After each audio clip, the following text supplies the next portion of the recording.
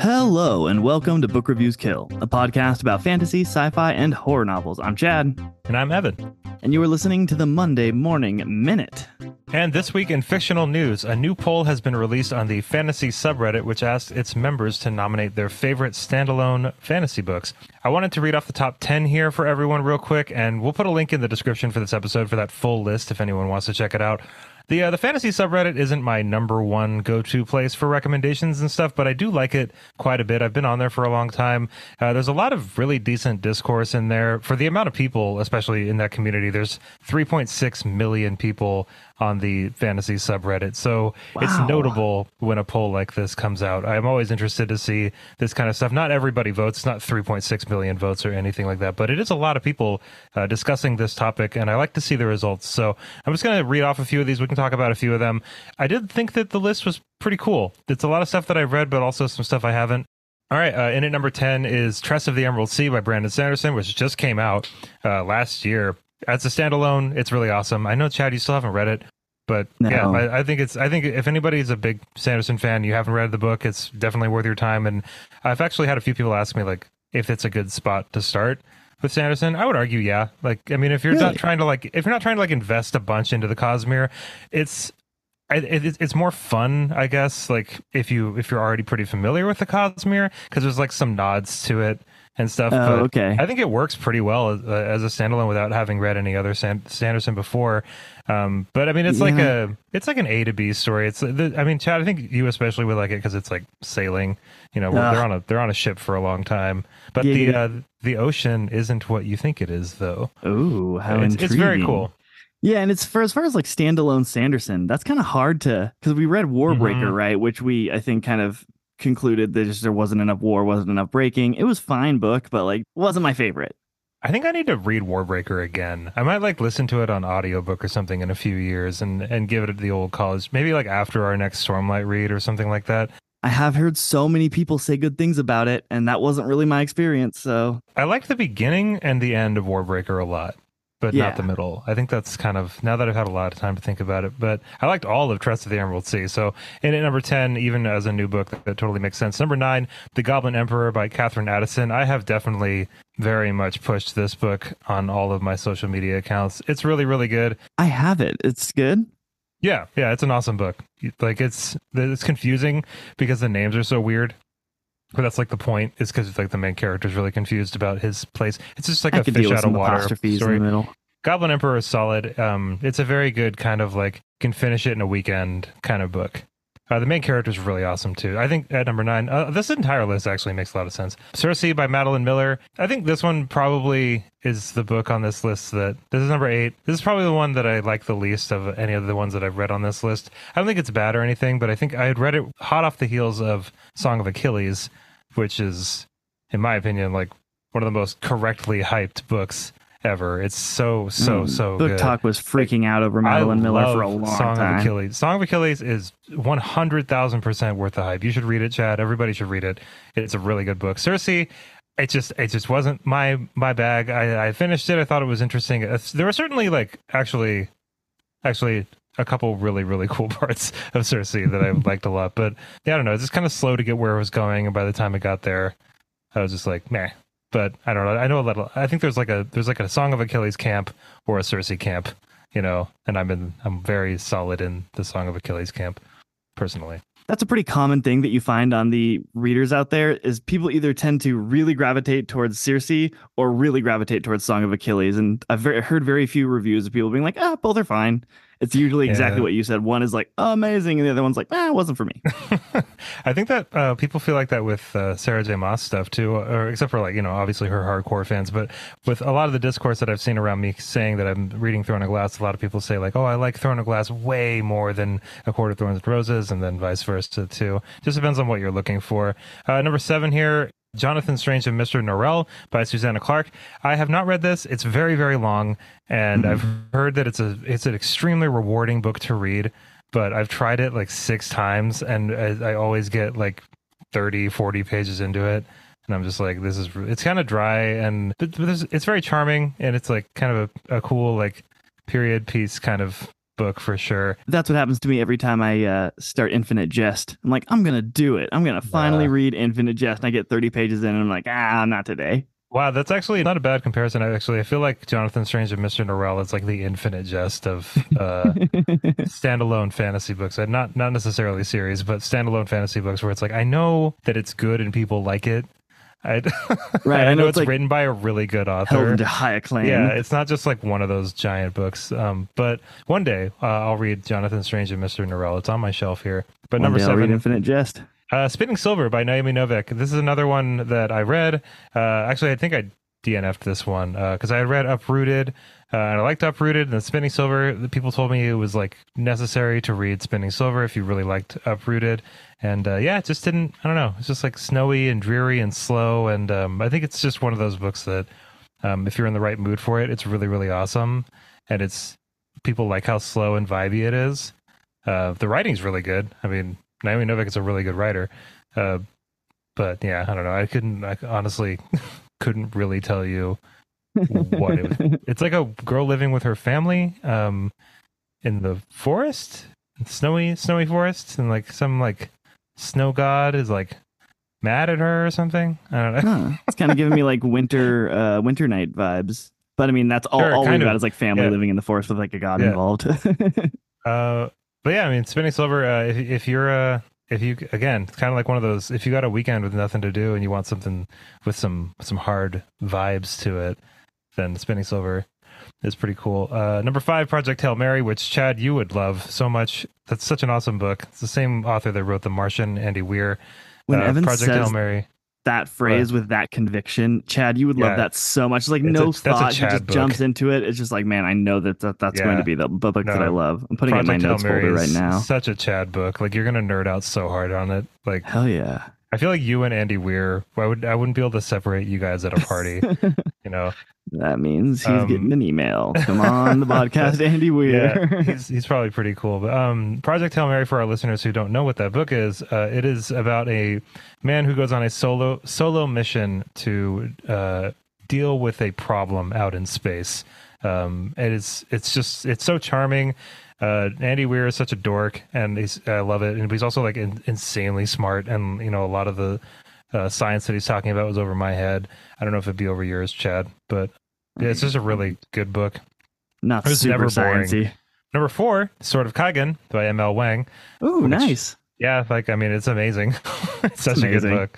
Yeah, we've sung its praises. We read it for the Patreon. You said what I think is the best descriptor for it, and I'm just going to keep on using it. It's just like an anime in book form. Yeah, I mean, yeah. It's so I've heard that's how Cradle is too. We'll see. Oh, really? Or maybe we won't see. I don't know. I'm not promising anything. Number 3, we got Good Omens by Terry Pratchett and Neil Gaiman. I haven't read this. This is another one that I tried a while ago, and I think I got like 30, 40 pages into it and dropped it, which is weird because it's so well regarded, you know. Totally. They made a show out of it. Did you watch the show? I feel like you watch a lot of TV. I did watch the show. I loved the show. Yeah. Okay. Yeah, the show is so good.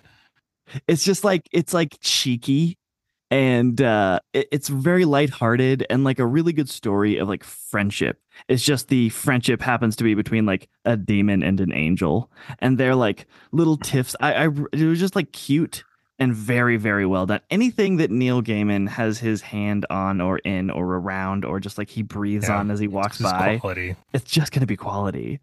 Like even the intro is one of my favorite intro like songs, and like the little like animation was just really cool. Yeah, really cool. What's it on? Stuff. Is it on Hulu? Amazon? I think it's on Amazon. Or is it Apple? There's so many freaking streaming platforms, man. Ugh. I like forget about Apple TV, but there's like quite a few really good shows on Apple TV. But what's this one on? It's available on Amazon Prime. Hey, okay, I can watch that. Yeah. All right, maybe I'll check it out. Then number 2, we have The Hobbit by J.R.R. Tolkien. I don't know if any of you have ever heard of that book or that author. Yeah, kind of a little underrated. Yeah, it's a definite diamond in the rough book for anybody looking for something a little more obscure. Yeah, you might have trouble finding it. Number 1 is another Susanna Clarke book, which is Piranesi. Pretty awesome. It had 92 votes over 65 for The Hobbit. Wow. In a landslide victory, Piranesi. I really like Piranesi. Yeah, I mean, like, I don't know if it's like my number 1 standalone book, but I mean, yeah, you can read it in a day, and it's really good. Like, it's a fucking awesome book. I mean, It's mysterious. You can feel like a certain like aesthetic from it, even though it's not very long. It's not over descriptive or anything, but you just have like such a good sense of place when you're reading it. The main character is really cool. The central kind of like what is going on feeling from this book is really unique and really almost, it's like eerie. Like it's not scary or anything, but it's just like it doesn't feel right. Like kind of from the moment you start reading it, but in like a really interesting and cool way because the main character is so compelling. It's an awesome book. Yeah.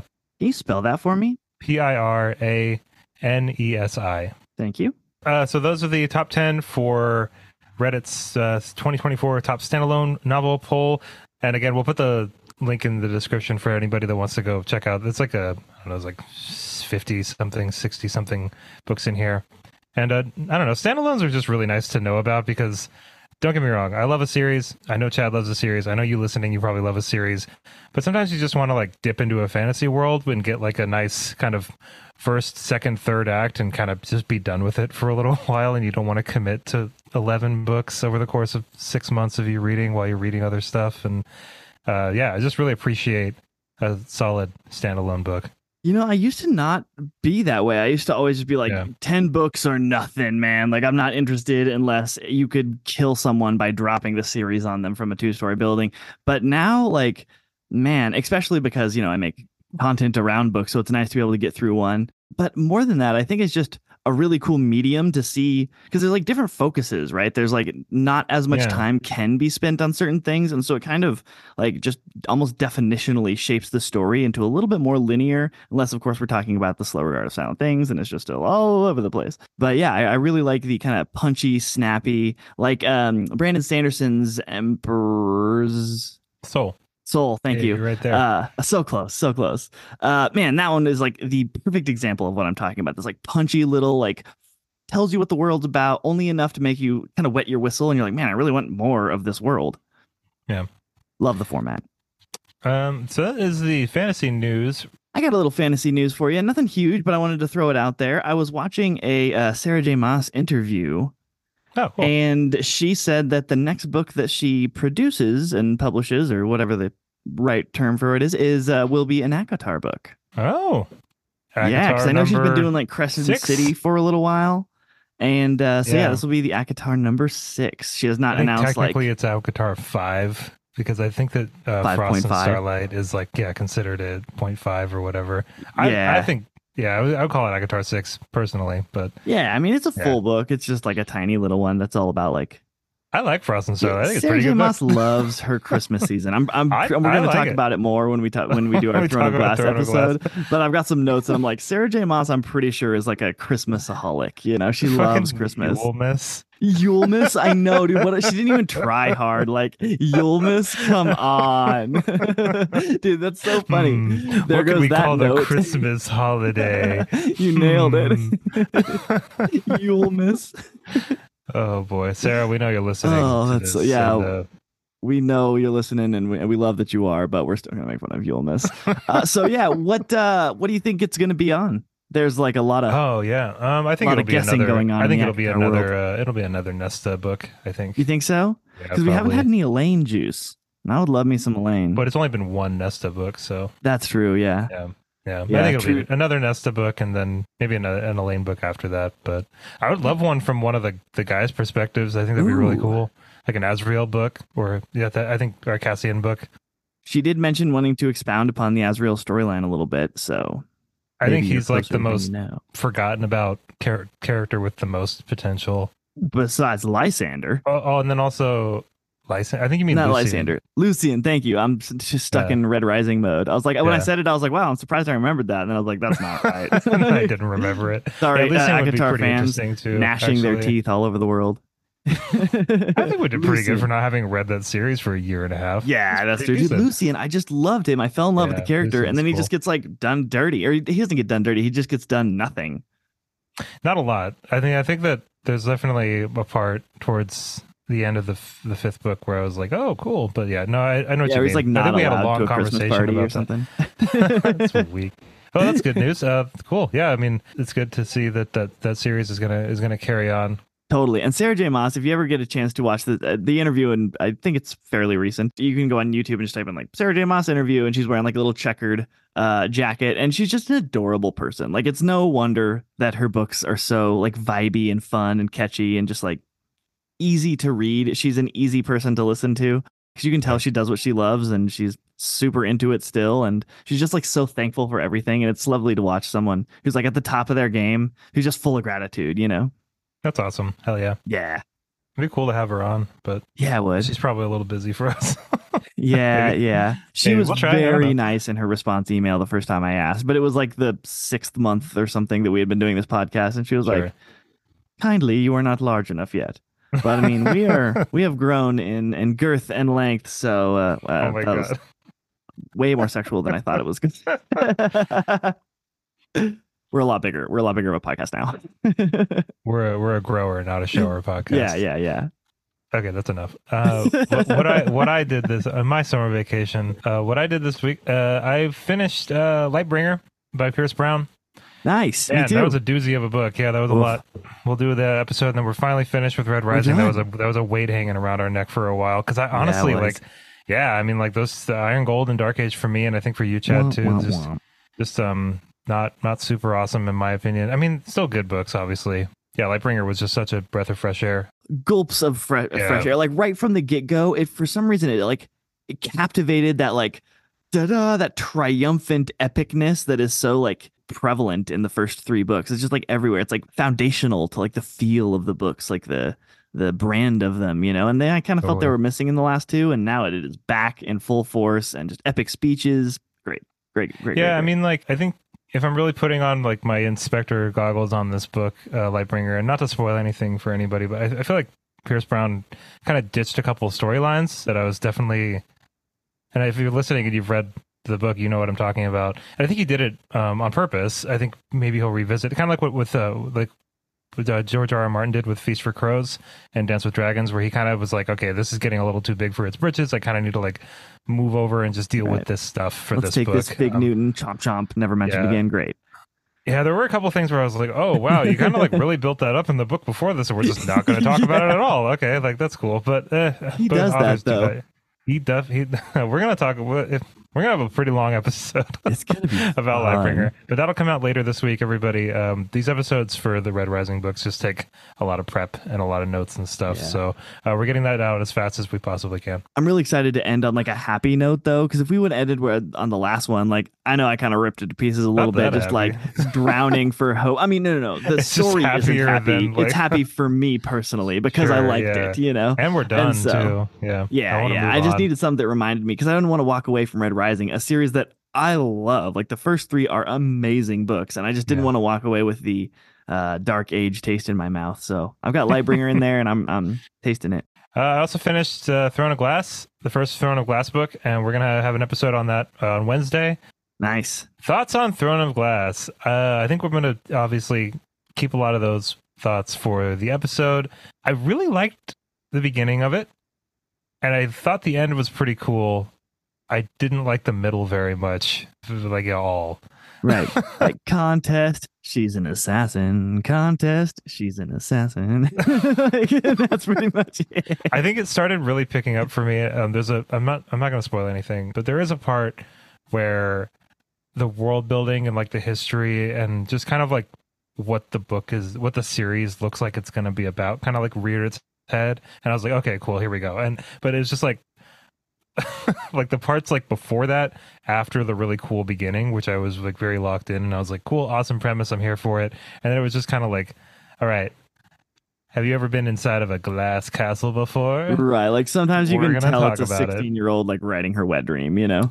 Maybe. I mean, like, but like if this, I mean, it's kind of like with Paolini, where it's just like, damn, I mean, if this was written by a teenager, like this reads pretty well. Like this is pretty awesome. You know what I mean? Like definitely somebody, I'm sure it's been edited and like, a lot of time went by and stuff, and it's been gone over a million times. But obviously Maas just had a talent for writing from a very young age. I think she was, okay, if I'm wrong about this, and it's just something I read on the internet, somebody correct me. But I read that she got into writing because she was writing a Sailor Moon fan fiction. That's fantastic. This is so cool. That's awesome. I know that in the interview that I was listening to, she talked about how she was like not doing super great in school, and then the teacher just like took her parents and were like, "Go take her to a bookstore and just have her pick out like whatever she wants and just let her go." Oh, that's cool. And Yeah. then they did that. I forget which books that she picked out, but they were famous and we would all recognize them. But and then she just like fell in love with that, and because she was able to like choose it and had some like autonomy there, it kind of helped cement her love for books. You know. I think one of the influences was Garth Nix, the Old Kingdom series, like Savriel and then, like those books that we were planning on reading actually at some point on the podcast. But and there is like kind of like a magical barrier actually in that series from what I remember of it. So I wonder if she got that inspiration from that. But yeah, I mean, like Throne of Glass, I liked it more than I was planning on, but I also in a way kind of liked it less than I was planning on. I don't know. I know that's kind of like confusing, like, I but really understand that. I think that I'm still really excited to read the rest of these because I've heard that the series like really picks up from the first book and that the first book is kind of like just not quite like representative. It's kind of like with the Gunslinger and like the rest of the Dark Tower, you know, where it's like the Gunslinger is kind of like this cool. It needs to be there. It's very crucial to understanding. Yeah, it's very crucial, but it's like it kind of hits its stride afterwards. So I've got the second book here. I think it's called Crown of Midnight or something. But yeah, I mean, I'm excited to read these. Also, I'm reading Dead House Gates. Obviously, we're always reading Hell Malzahn. yeah. We just put out our first Dead House Gates episode. Dead House Gates is amazing. It's so It's good. amazing. Like, It's it's amazing. just, there's nothing else to really say about it. It's just so freaking good. It's just such an awesome book. I don't know if it was for a Monday Morning Minute episode or if it was for one of our Malazan ones, but we were talking up Dead House Gates, and I was like, "Oh, can I give a little teaser summary?" And I'm just like, I don't remember exactly what I said during that summary, but it was very right, and I was like kind of uncertain going into it. Yeah, no, totally. And I remember that I was reading it and I was like, oh, Chad was totally right about yeah, that. yeah, I thought that too. I was like, The dude, I'm super synopsis. right. I love this. Go memory. So cool. But yeah, let's move on a little bit more because we don't have to just talk about Malzahn every time we do this episode. Yeah, it's So true. But man, I you're not love reading it talking with about this. What are you doing? it's so good. Okay, so also I watched a movie that I haven't seen in a long time. I showed it to Effie. It was The Secret of Nim, which is like an early 80s Don Bluth movie. I forgot how trippy that movie is. If anybody's curious about what it is, it's based on a early 70s book called Mrs. Brisby and the Rats of Nim. And it's kind of like, I don't know, it's like Redwall on mescaline. Like, I don't know. It's just such a weird movie. I think I've seen is this. it is really good. Like, it's I very definitely have seen interesting, this. but it's just like Don Bluth movies are just kind of creepy. I'm They're like, I don't know creepy. if anybody doesn't know who Don Bluth is. I think he was a Disney animator for a while, and then I think that he kind of like split from Disney due to like some artistic direction issues that he was having. Which They're I like, guess you're scaring all the children. I do He's like, seriously. yeah, I was just about exactly. to say like unless his artistic, his artistic vision was like, let's make this trippy and weird. But he also made like All Dogs Go to Heaven. He made Rockadoodle, which is not awesome. I tried watching Rockadoodle actually. I was like, this is freaking weird. And then he made Titan AE though. It's a pretty good movie. It's pretty good. Love Solid. Titan, dude. What a Yeah, soundtrack! yeah. What a soundtrack! Oh yeah, that's the year 2000 in a capsule for you if you ever want to I swallow that. Forgot about that's Titan AE, and I remembered it like 2 months ago, and I just listened to the soundtrack that entire day, and it was fantastic. It's a good movie. So good. He did The Land Before Time with Steven Spielberg, Thumbelina. Dude. It's just a really weird Classic. movie. Anastasia. But yeah, so it was just cool kind of like revisiting that because I hadn't seen it in a while. And just like, it's just funny how like the animation is so smooth and like very pretty, just like Disney, but there's just like such a weird hard edge to Don Bluth movies too. Mhm. It's just like, it's like if it's like if Disney is Target, then like Don Bluth is Kmart, you know? It's just it's just Totally. like it's like yeah, there's still the same function, but I just feel more comfortable in a Target. Yeah, it's, If that like makes AI faces, or not AI faces, AI hands as of like 2 months ago. I think they've probably fixed the problem because AI is just getting way better at everything. But like there was a period, a solid like 2 to 3 months where every AI photo you could tell was AI by looking at the hands because they would have like 16 fingers Sure, all like totally. interwoven like spaghetti noodles and like a thumb coming off the wrong side. And it just looked like crazy. And it's kind of like that. Like it's like it's not And- the anime isn't messed up, but it's like tweaked in a way that's like uncanny valley, where you're just like, "Ugh." I feel like that's a thing. That's why Pixar movies look the way that they do, and like DreamWorks movies and stuff like that. Oh, really? Because apparently, if you get something that looks too much like a human, but it's not a human, it looks weirder than something that's obviously not a human. That's what Uncanny Valley is, right? Yeah, totally, exactly. So yeah, it's weird how animation can subtly make you feel like more creeped out or just uncomfortable, because there's like some like visuals in some of those Don Bluth movies that I feel like if Disney handled it, like Disney's very like curvy. They do a lot of round, Yeah, very loopy, like, flowy. yeah, they're very loopy. Yeah, but the Don Bluth movies I feel like are a little more angular, and so because of that, yeah, so because of that, they just look a little different. They're a little like off-putting, maybe if you've like grown up watching Disney movies. Totally, totally. Disney definitely has like its own thing. But that was my week. I did a lot of writing, a lot of reading. Yeah, I still have news I'm sitting on that I can't say anything about. Well, we thought it was going to be January news, but it's looking like it's going to be February news, I guys. hope it's February news, boys and girls. Anyway, let's do you, and then we have a fictional fun fact later too, actually. So oh, cool. Yeah. Man, I was looking through some of my notes, just trying to clean up some of my Google Drives because I just have too many and they're too organized. It's like sometimes you can over organize categorical things where you try to make categories for things, but certain categories have crossovers. It's like a Google folder and a Maps folder. Like, where does a Google Maps go?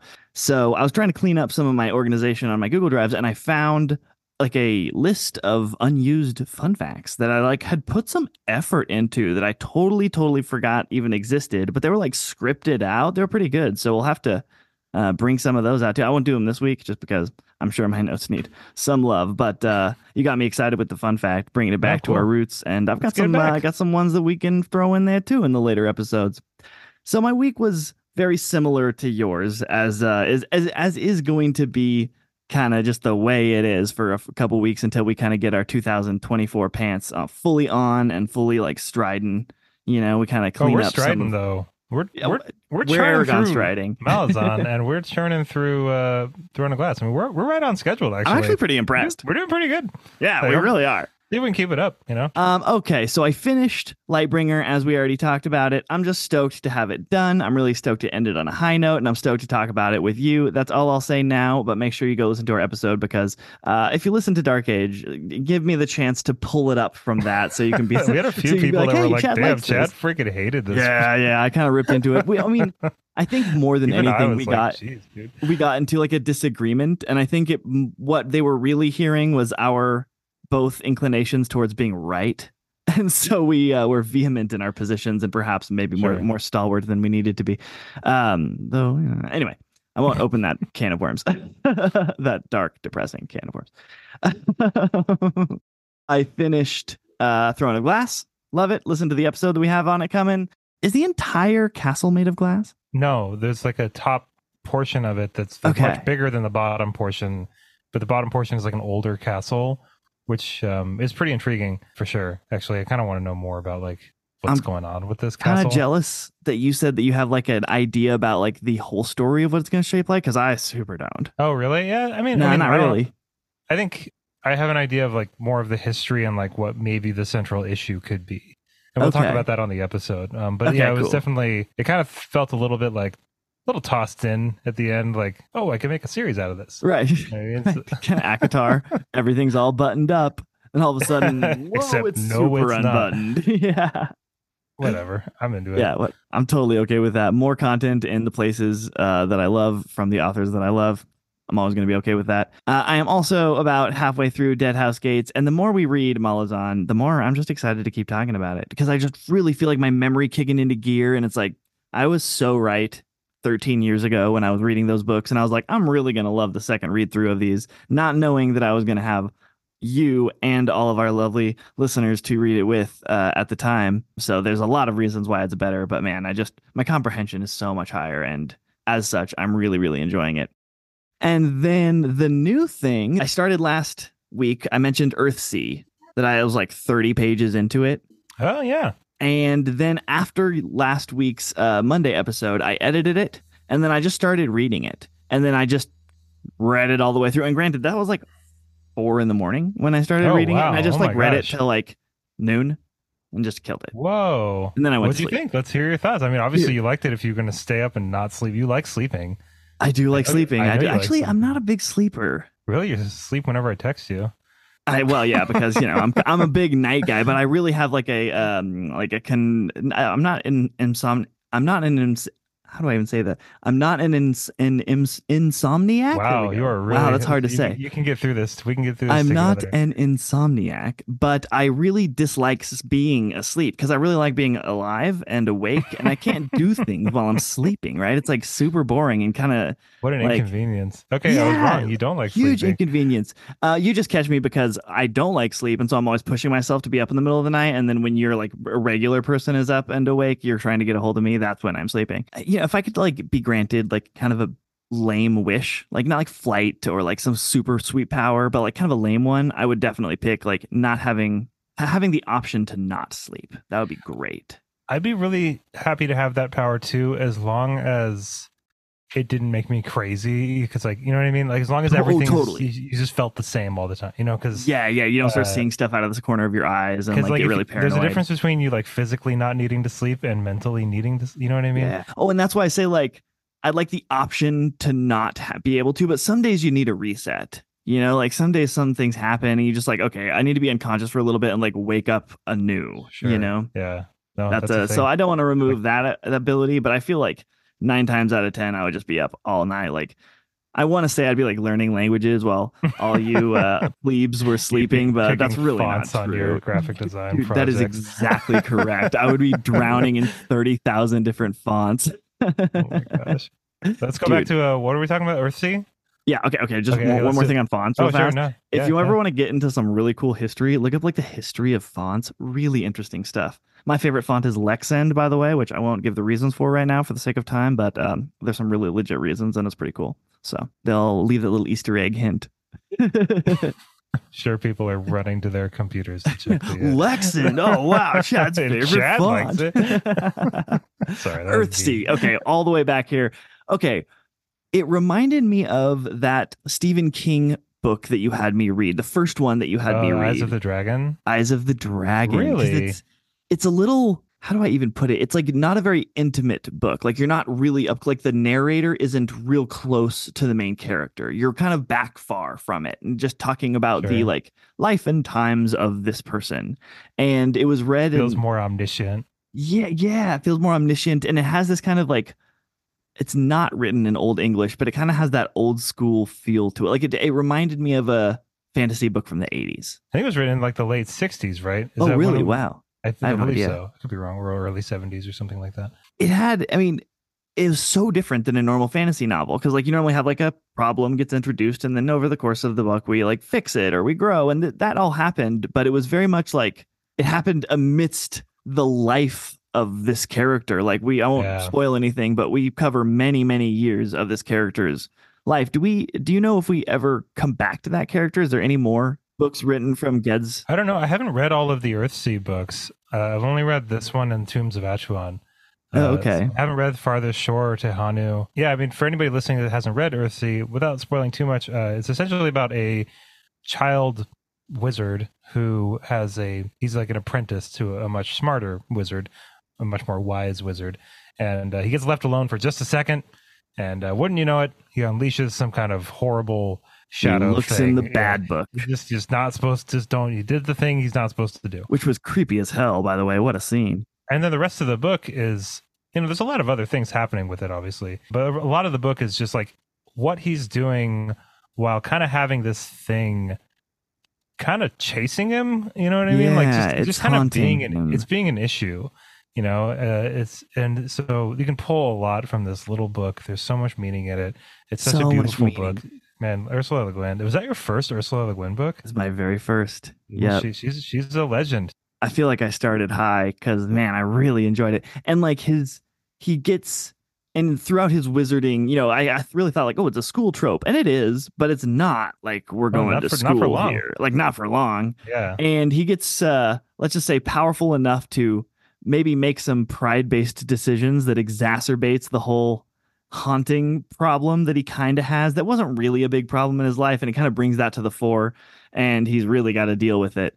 And the adventure he goes on to deal with it was just filled with meaning, and like you can tell Ursula Le Guin is like lived a full life and made a lot of mistakes and had a lot of like loved deeply. Like you can just tell that was written by someone who had a lot of life under their belt. I think Ursula Le Guin is a literary genius, personally. I think she's like one of the best writers of all time, and I think like a lot of her books aren't like this kind of more conventional fantasy. But I wouldn't even call that conventional fantasy, though. But I mean, I just mean in the sense of like magic and dragons and secondary world and stuff like that. But she has a lot of sci-fi. Right? I agree with what you're saying. Yeah, it's like speculative fiction, sci-fi, okay, stuff like that. But yeah, it really is just such an amazing book. I'm so happy you read it, man. That's so cool. Yeah, it was. I recommend reading it in one sitting if life permits for anyone. It was just like, man, it was really formatted well to just like nom, just eat it all the way down and just be done with it in one fell swoop. I found it to be like really inspiring for like writing myself, because like I don't know, when I write I mean obviously everyone has their own unique style, but when you first start doing something, you're not really doing your own style. It's best even to like mimic other people, and then kind of through learning what is good, you can kind of then shape your relationship what is good doing that thing based off of what you've learned from other people. And it was really inspiring to read her book because it was just so uniquely written and I kind of write like that sometimes, and I feel bad when I do write about it because I feel like no one's going to want to read this because it's just just different. And I just found it very inspiring. I really liked it a lot. I love it when I recommend something and you read it and you like it. It's just such a cool feeling. It is like, equally cool to have it recommended and like it. Yeah, man, because that particular book is like super important to me. Really? Why? It's just this idea that something can be haunting you for your entire life, and your attempts to avoid it, and the kind of like unseen but maybe always known ways of combating it. And yeah, he has to do the hard thing. It's a very, very, and I don't even know if that's like what Le Guin was thinking when she wrote it, but that's just like how I interpreted it. So it's equal. It doesn't change how important it is to me or anything. I think his former mentor even says at one point to him, like, you have to do the thing that you haven't done. Yep. It's really, really cool. Yeah. And I mean, and also like, there are just some moments in that book that are very epic that it's like I'm still trying not to spoil anything, but it's just like, you don't really expect it. And then all of a sudden you're just like, what the hell? Like, wow. Really? Like, is this what we're reading right now? Yeah, it's very, very cool. Somehow the theme of friendship is like super deeply interwoven into that book, even though like it's very much about one character, but there's like another specific character that kind of comes in and then comes in again later that totally somehow she just captured that friendship seed really well. Man, I wish that she was still putting stuff out, but she put a lot of stuff out. To be fair, there's a lot of Le Guin out there. Yeah, there's a lot to love out there for Le Guin. I think I have like 5 of her books. Yeah, The Dispossessed is really good. I have 2 copies of The Dispossessed. Really? Yeah. Yeah, it's good. It's very long. It took me a while to read, and then I read Left Hand of Darkness when I was like 19, and I don't think I understoed it. I was just like reading it because I thought it would make me look smart. Like yeah, that's how I started with Infinite Jest too. Hey, look at me. Look at me go. But wow, she was born in 1929. Dang, that's crazy. Surprisingly, when you said that you had watched something, I've been way off my watching game. This is how I work. I'm very much a batcher when it comes to content, with the one exception of books. I'm always hitting books. But when it comes to like TV and movies, I tend to like get really, and video games when I used to play them, I would get really into something for a very short period of time and then really never look back once I'm through with it. And it doesn't even mean that I'm like done with that thing necessarily. I can't tell you how many half animes that I've watched and I've been like, cool, that was a great 36 episodes and I'm done. So yeah, I just tend to batch things hard, and I haven't watched a movie or a show, I don't know, in a couple weeks. I can't even remember the last time. I watched Onward. based Oh off yeah, your well, recommendation. Man, you've been slaying your recommendations, my friend. sometimes you just don't really watch anything. It's totally cool. We're both reading quite a bit. There's a lot going on here. What's super special is when you said earlier and you're like, oh, Chad's going to love that. And I was like, oh, I love that voice. It is such a special thing to have not only you, my best friend, know what books I like, but like as best friend status, you should probably know, and I should probably know what sort of books that you would like. But all of our listeners, like, it's just so cool to have people that I've never met in person, like, know that I like sailing fantasy and send me like Yeah, a book totally. and just be like, I just heard there was a sailboat or something in this. You're going to love it. All right, I think it's time to do the fictional fun fact, and then we can wrap it up. Fun fact. I'm glad we're doing these again. Me Thank too. you everybody for being patient with us while we did our little transition, moving around, doing some different stuff. Hey. We also have the Ask BRK channel in the I was activities just about to category plug in that. the Discord. Ask us anything. Yeah, we'll answer questions. Doesn't even have to be about books. Ask us whatever you want. As Evan and I are reading, especially in the first quarter of this year, a lot of the same books, and we're not reading a lot of other things just because the books that we're reading are so heavy and involved. We're trying to kind of shorten that section just so we don't bore you by like double dipping and talking about the same book Totally. twice a bunch of times. Like, we're still going to do it, but just not as long of these episodes. And so if you have any questions, now is the time to go in there Yeah. and ask. It really, really helps us out. And it's cool to make content that we know that you guys want because you're literally asking for it. So please go in there and do that. Yep. Yeah, I mean, I would be really happy with doing longer news segments and longer questions segments, longer fun fact segments, Yep. and kind of just different stuff. And then include in the Monday episode what we've been doing that week. But like Chad said, it's probably not super thrilling to hear me talk about all the books I read, and then a few minutes later have Chad be like, I read all those same books. Here's another Here are my one. Yeah. same thoughts that I had about those. And we'll talk about it more in an episode later. But and eventually me and Chad are going to be on like the 6th book of Malazan and like the 8th book of Throne of Glass. And the it's four of you who not are gonna still be with. really- Anyway, all right. More So like the fun 4,000. Woo. So the fun fact here, we have there was a 10 Commandments of Golden Age detective stories codified in 1929 by Ronald Knox. And according to Knox, a detective story must have its main interest the unraveling of a mystery whose elements are clearly presented to the reader at an early stage in the proceedings, and whose nature is such as to arouse curiosity, a curiosity which is gratified at the end. And Knox's 10 Commandments, or Decalogue, are as follows. Number 1, the criminal must be mentioned in the early part of the story, but must not be anyone whose thoughts the reader has been allowed to know. Ooh. Number 2, all supernatural or preternatural agencies are ruled out as a matter of course. I really like the way he wrote that. He was like, of course, nothing supernatural.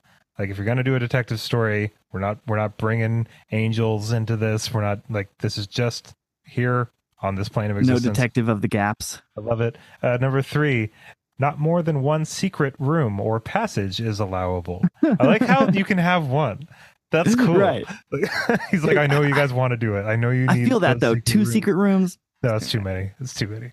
Like the room of number requirement is pushing it because it changes into different ones. You Dude, know, the it's room like, requirement is ridiculous. Don't even get me started. Like, literally, don't get me started. Okay, so number 4, no hitherto undiscovered poisons may be used, nor any appliance which will need a long scientific explanation at the end.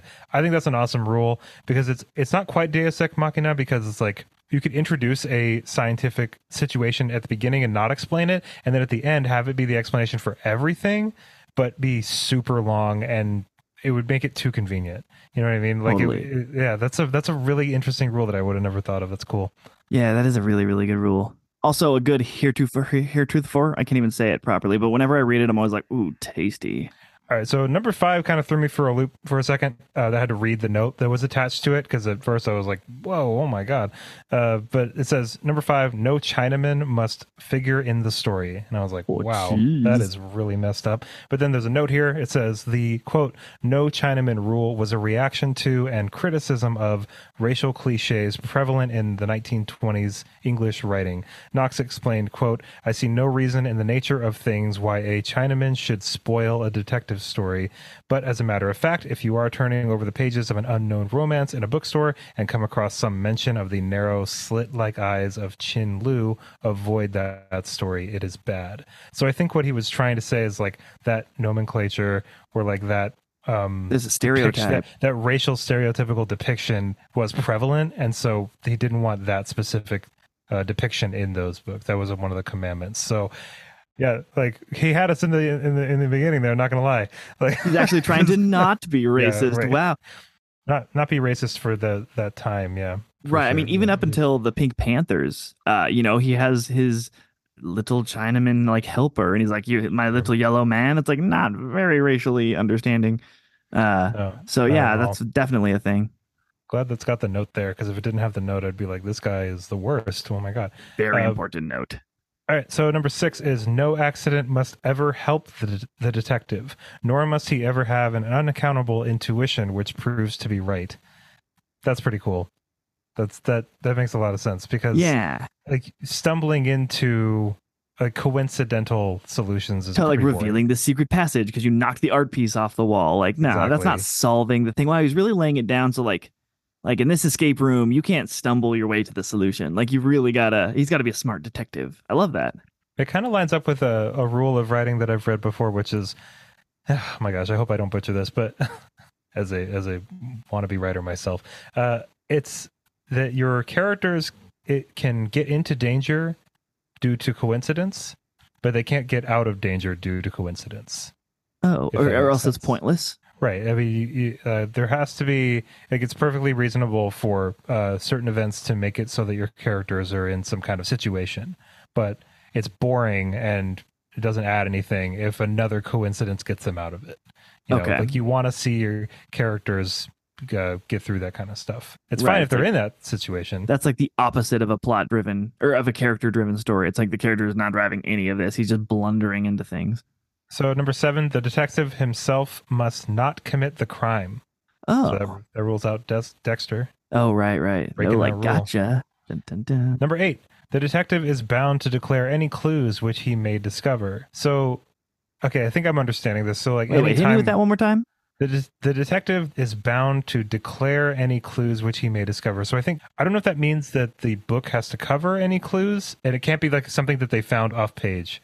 I guess, you know what I mean? Like, it can't be brought up later. I think it's trying to arm the reader with the same amount of information and clues that led the detective, that will ultimately lead the detective to the answer, so that you, the reader, can also figure it out should you have the wiles. Number 9, the sidekick of the detective, the Watson, must not conceal from the reader any thoughts which pass through his mind.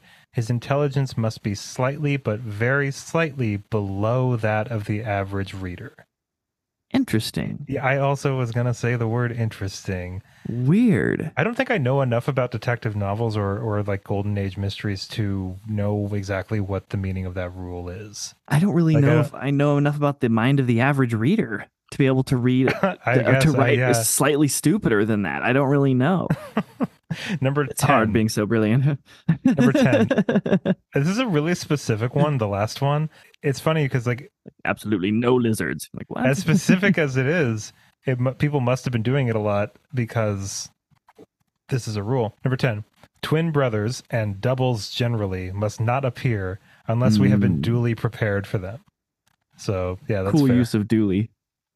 that's totally fair. Totally. Yeah, because like I guess that's how like a lot of magic tricks are done. Like, it was his twin. Yeah, and that was in the Prestige too. Oh yeah. I hope I didn't spoil a 20-year-old movie for everybody. But yeah, dude. Still gets me every time I watch it though. What a cool movie. What a great movie. But yeah, those are the 10 commandments of 1920s and 30s detective fiction for everybody. It's pretty cool. I feel like the twin one was something that just like bugged him. He was just like, man, I've seen this so many times. Or maybe maybe he hadn't seen it so many times, but you see it one time and you're like, nope, absolutely not. Like, nope, no one can ever do that. That's so stupid. Unless you've been duly prepared for them. So I think what he means by that is like, we've met the twin. Maybe we know exactly what the situation with the twins is. Totally. Okay. I think that it's interesting to have these kinds of rules because, like, I wonder if Ronald Knox wrote it in a like intending for it to be like this kind of, you know, because you say 10 commandments, it carries with it a certain weight. Totally. Right? Even if you're not a religious person, it's like these rules cannot be broken. And it's like, well, yeah, but like with literature, convention being broken creates other conventions sometimes. It's Totally, weird how totally. that works in art. Part Like of the convention is breaking convention. exactly. So I wonder if I have a feeling probably if More like the these guys- Pirates Code, really. they're more like guidelines. They're more like guidelines. Yeah.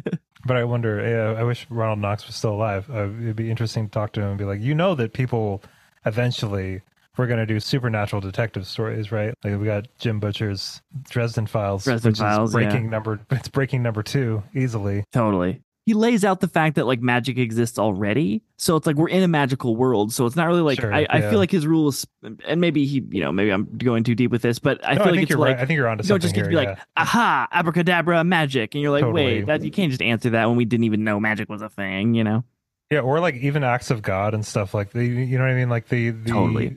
the literal like Deus Ex Machina kind of thing. Like that really is just such a bummer for any story, not even just detective stories. I mean, I don't think I've ever seen somebody on Goodreads or Amazon or TikTok or Instagram be like, oh, and wait till you get a load of the Deus Ex Machina at the end of this book. Like, wait till you get to the supernatural explanation that was never explained ever, but then everybody was totally fine. Like, everyone hates that. It's a slap in the face. It's not. There's no symmetry there. There's no. There's nothing there for you. It's There's no cheap. callbacks. Yeah, it's cheap. That's a good way of putting it. It's not even like hard to make up one because you can literally miracle your way into solutions. The rule that I'm the most interested here though in is number 3, which is not more than one secret room or passage is allowable, because What if you're in a castle? They're riddled. It's like a war, like a cheese grate. It's like cheddar cheese. There's so many holes and secret passageways going through a castle. yeah, and like secret rooms and passages are so interesting. Like, and Yeah. what is a secret passage? Like not to be like the worst person ever in this conversation right now, but like if a passage has a door and then you go through the door, is that another passage? Right. You know what I mean? If Or is it that branches all one out, big it's like, passage? yeah, Like, totally. It's like my cheese example that I just gave. Like, they're all connected. So is that one like huge warren of secret passageway? I don't know. But I don't write detective fiction, and I also don't live in the 1920s, so I'm not Yeah. super worried about this. But it is really interesting. Yeah, I wonder how popular these were back then. I don't know, because the only old like detective style like mystery stories that I read from even close to that time period are Sherlock Holmes stuff. You know who breaks quite a bit of these rules, and I know it's not a detective story, but just kind of throwing this out there is old John Gwynn. First off, we have got a secret tunnel in every keep. There's so many secret tunnels. Our heroes would have died 7 times, Many times, if yeah. not for secret tunnels exiting under if it's giant built, there's secret tunnels that will lead our characters to safety at some point during those books. And then also I feel like there's some like miracles.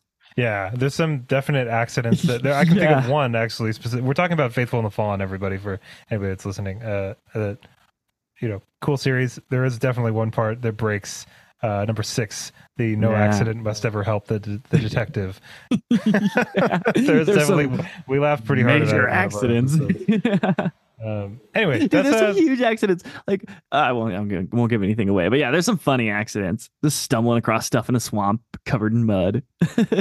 anyway, folks, that's going to do it here today for us on the Monday morning episode. Thank you so much for listening to this. Good list, man. That was fun. Yeah, we had a couple lists in here. And like I said, Chad and I are going to get a little ramblier on either side of the kind of weekly roundup thing that we're doing, just because we're kind of reading a lot of the same stuff right now. But Get more creative with their content. yeah, I like talking to you. Yeah, I like I talking want to to you. talk more. Yeah. I like being listened to by you.